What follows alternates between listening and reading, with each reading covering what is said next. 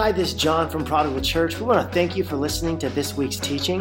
The best way to watch and listen is through our Prodigal mobile app, available at your app store. We hope you are moved to love God and others in a greater way. Now, let's dive right into this week's teaching.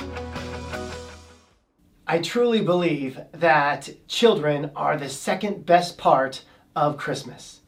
We have an unbelievable kids ministry here at Prodigal Church, led by an amazing leader in Brittany Howard.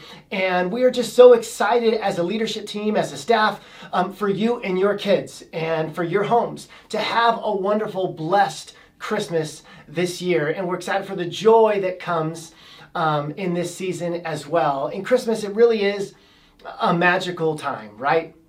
It's amazing that everything changes because of the Christmas season, right? We're happier. There's more joy. There's just something in the air. Have you ever thought of December without Christmas?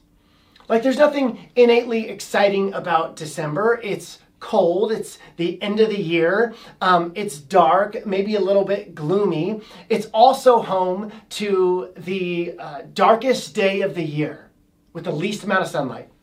And that day is actually tomorrow, December 21st. Yay, darkest day. That is December. But when you add Christmas to it, it changes everything. December should be lame. Without Christmas, December would be, February, okay?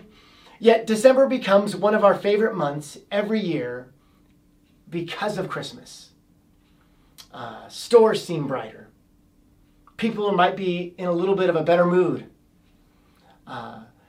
It's like there's something in the air, that there's magic about Christmas. But therein lies the problem, because for many of us, especially as grown-ups, Christmas can sometimes feel like it's just magic. And you know what magic is, right? It's an illusion. It's the appearance of something, but it's not quite really happening.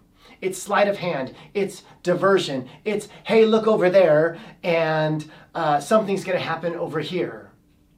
And the number one rule in magic is that a magician never reveals his tricks or secrets. I don't know which one you said. But don't show people how the trick actually works. The reason for this is because when you do, all the magic goes away. All the wonder goes away. All the fun goes out the door. In the 1990s, there was this show on Channel 26, KMPH, and it was called The Masked Magician. And I don't know if you guys saw this back in the day, but the dude wore a mask and he broke the rules of the magic code, right? He revealed how magicians do their tricks. And I loved watching this show. But once I saw how the trick was done, it completely took the wonder out of it all. In that moment, it was gone. And sometimes Christmas can feel like magic. We go through this season, we practice being kinder, we look for ways to be more generous, and we're all in all a little bit better. It's a season of joy. And we go through these months, we try to make things perfect for our kids, and we try to buy the right gifts to give to others, and then when we get back to January, it's life as usual. And then we look at our Amazon bill and we realize how much money we spent during the holiday season, and the stresses and life just continues to compound on top of us. We go back to our grumpy selves. And here is what I want you to hear today. If you don't hear anything else, I want you to hear this. So if you are, even now, sorting through your phone and looking at your Amazon orders, seeing if something's going to make it before Christmas, put it down. Don't miss this. The magic of Christmas is that it really happened. It's not magic at all. It's not a fairy tale. The magic of Christmas isn't an illusion. What makes Christmas magical is that it's something that really happened, concrete, in history, in our world. And that's what we celebrate, what actually happened. There really was a young Jewish girl named Mary, in love and ready for marriage. There really was a first century Jewish carpenter named Joseph, who was engaged, and he's excited about starting his life with his potential bride, Mary. And God disrupts Joseph's plans, just as he had done Mary's. And he does ours. God's presence, and we said this last week, is by nature disruptive. Christmas isn't magic at all. It's not a trick. It was real. 2,000 years ago, and it's still real today. And the God who disrupts Mary and Joseph to move them forward in love to the world, he disrupts our lives as well.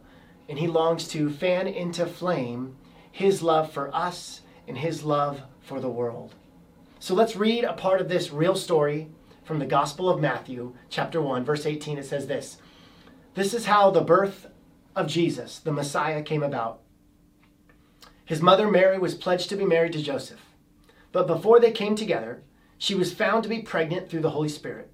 Because Joseph, her husband, was faithful to the law and yet did not want to expose her to public disgrace, he had in mind to divorce her quietly." Mary was pledged to be married to Joseph. But before they came together, she was found to be with child. And through the Holy Spirit, so here's Mary, she's got her future brightly planned, right? It's clear. She's going to get married. They're eventually going to have kids. They'll have a white picket fence in Bethlehem and 2.5 camels, maybe even a minivan of caravan. A camel caravan is what they're probably going to have. And she's got it all mapped out. And then God completely throws a wrench to this. He disrupts her life. Suddenly she discovers that she's pregnant. Now she's going to have this really awkward conversation with her fiance. And so I don't know how it went 2,000 years ago, but Mary probably took Joseph to the Starbucks on every corner of Bethlehem. And she went there and she said, "Hey, Joseph, I got good news, I got bad news. What do you want to hear first?" And we all know what Joseph asked for, right? The bad news. Give me the bad news first so we can end with the good stuff. And so she says, "The bad news is I'm pregnant." And Joseph said, "Okay, well, what's the good news?" "The good news is it's God's son." Yay! What? For Joseph, this is bad news and worse news. Bad news, my fiance is pregnant. She cheated on me. And worse news, she cray-cray because she thinks the baby's God's. Okay? This is bad news and worse news for Joe.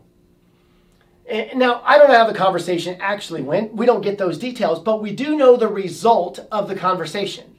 Matthew lets us know that the end result of this very awkward, difficult conversation that happened at the Starbucks in Bethlehem, this is what he tells us: because Joseph, her husband, was a righteous man and did not want to expose her to public disgrace, he had in mind to divorce her.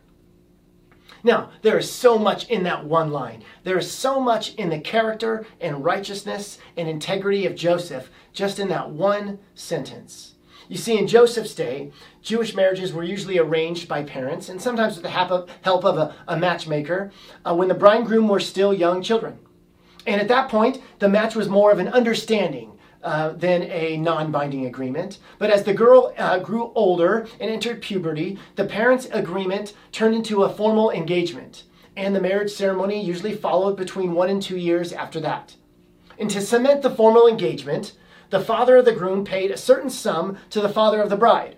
So Joseph's father would have paid the bride price. Okay? In Hebrew, it's the mohar. And this is not a small sum. According to one commentator that I've read, the mohar was comparable to the price of a 1-bedroom house. Okay, this is not a small deal. And there was a certain logic behind this custom because in a society like this one, the father of the bride was losing a daughter who was a working hand in the family. So when she married, she'd become a part of another family. And so the bride price was compensation for the father's loss. And it was a hefty price. Now, a large portion of the mohar was set aside for the bride. And it worked something like a savings account or an insurance policy. The money would go to the bride in the event that the husband prematurely died or divorced her. Not unlike today's child support or alimony. In biblical times, if a woman's husband died, she could be left destitute, and hence the mohar became a very important source of income for the bride and the children. In addition to the bride price, the groom himself would also give the bride a sum of money called the matan. This too was hers to keep if the young man died or divorced her. And you think of the matan kind of like a wedding ring for today, a gift that amounts to several months' wages. If the husband leaves, the ring remains with the property of the bride to keep or to sell. That's how the matan worked 2,000 years ago in the days of Mary and Joseph. Now, in addition to the mohar and the matan, the groom's family would often buy expensive gifts on top. And it was all part of the engagement. It was all part of the great party and the celebration that happens. Now, once the ceremony happens, the contract was and is still called the ketubah. And the ketubah was an important document because it ensured that the husband would provide for the wife. It stipulated that even if he divorced her or if he died, she was to keep the mohar and the matan. Plus the gift that had been given to her family in engagement. She was to keep all of it. And upon signing the ketubah, the bride and groom legally became husband and wife. They couldn't sleep together until the actual ceremony, but if either of them slept with someone else during this period, they would be considered adulterers. And that takes us back to our passage in Matthew chapter 1. Because Joseph, her husband, was faithful to the law, and yet did not want to expose her to public disgrace, he had in mind to divorce her quietly. Now, I have met a lot of people who struggle with the concept of the virgin birth. For them, it seems too difficult to believe. And when I talk with them about their struggle to believe it, I always remind them that they are in good company. You see, Joseph also didn't believe the virgin birth. The one who was to raise Jesus, who was seen as a father to the Most High God, also struggled to believe the virgin birth. And he was hearing it from Mary himself. And despite his natural doubts, Matthew says that he was a righteous man.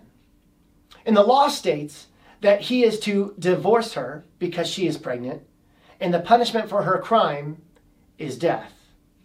She's also to return the mohar, the matan, and all the gifts that she was given. She returns it all.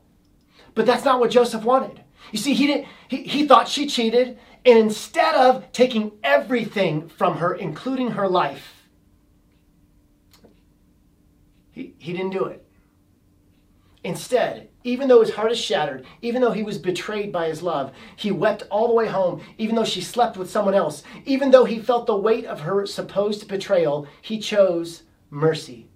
He chose to show compassion to Mary. He decided to divorce her quietly. Joseph knew that after he ended the engagement, everyone would soon discover that Mary was pregnant. And they would naturally assume that Joseph was the father and that he had slept with her while they were in their engagement. And then he broke off the engagement. He wasn't pleased with her. And now the shame would be his, not Mary's. The divorce meant that he would say that he has changed his mind about marriage. And as it became evident that Mary was pregnant, people would assume that Joseph was the father and that he had a change of heart after being intimate with her. And so he, not Mary, would be seen as the dishonorable one. He would be the one to take all the blame. He would accept the stigma and shame for himself rather than forever disgrace Mary, his adulterous wife, in his mind. Mary and her family would keep the mohar, the matan, as child support and alimony. Her dignity would remain intact and no one would be put to death. Joseph was willing to do all of this because he was a righteous man. It was not Joseph's obedience to the law, nor his pursuit of justice that made him righteous. Instead, it was Joseph's compassion and mercy that he showed Mary that declared him righteous. All of this is implied by those few words in Matthew's gospel. Joseph, her husband, was a righteous man. Because he didn't want to humiliate her, he decided to call off their engagement quietly.